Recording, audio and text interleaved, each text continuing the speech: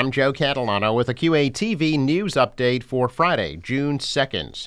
The Quincy City Council will meet on June 12th to review proposed pay raises for some department heads and appointed positions. The council this week approved the remainder of the city budgets for the next fiscal year without those proposed pay increases. The new budget includes funding for the city's first ever Diversity, Equity, and Inclusion Community Liaison and funding for events at the Ruth Gordon Amphitheater.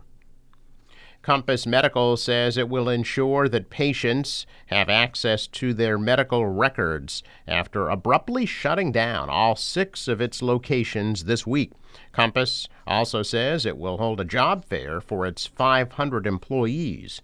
Compass shut down, citing a number of challenges without any warning to its patients or workers.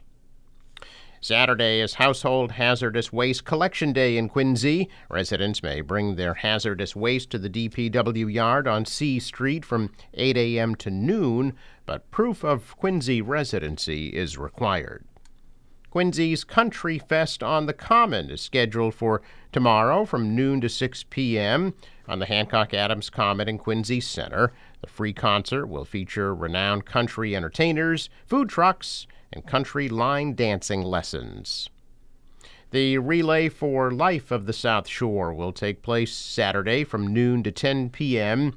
at the Norfolk County Sheriff's Office complex on Washington Street in Braintree Highlands.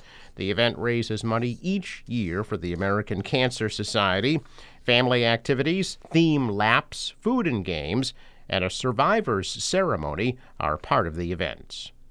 The Neponset River Watershed Association has postponed tomorrow's scheduled Neponset Day Festival at Neponset Park in Dorchester due to the threat of rain.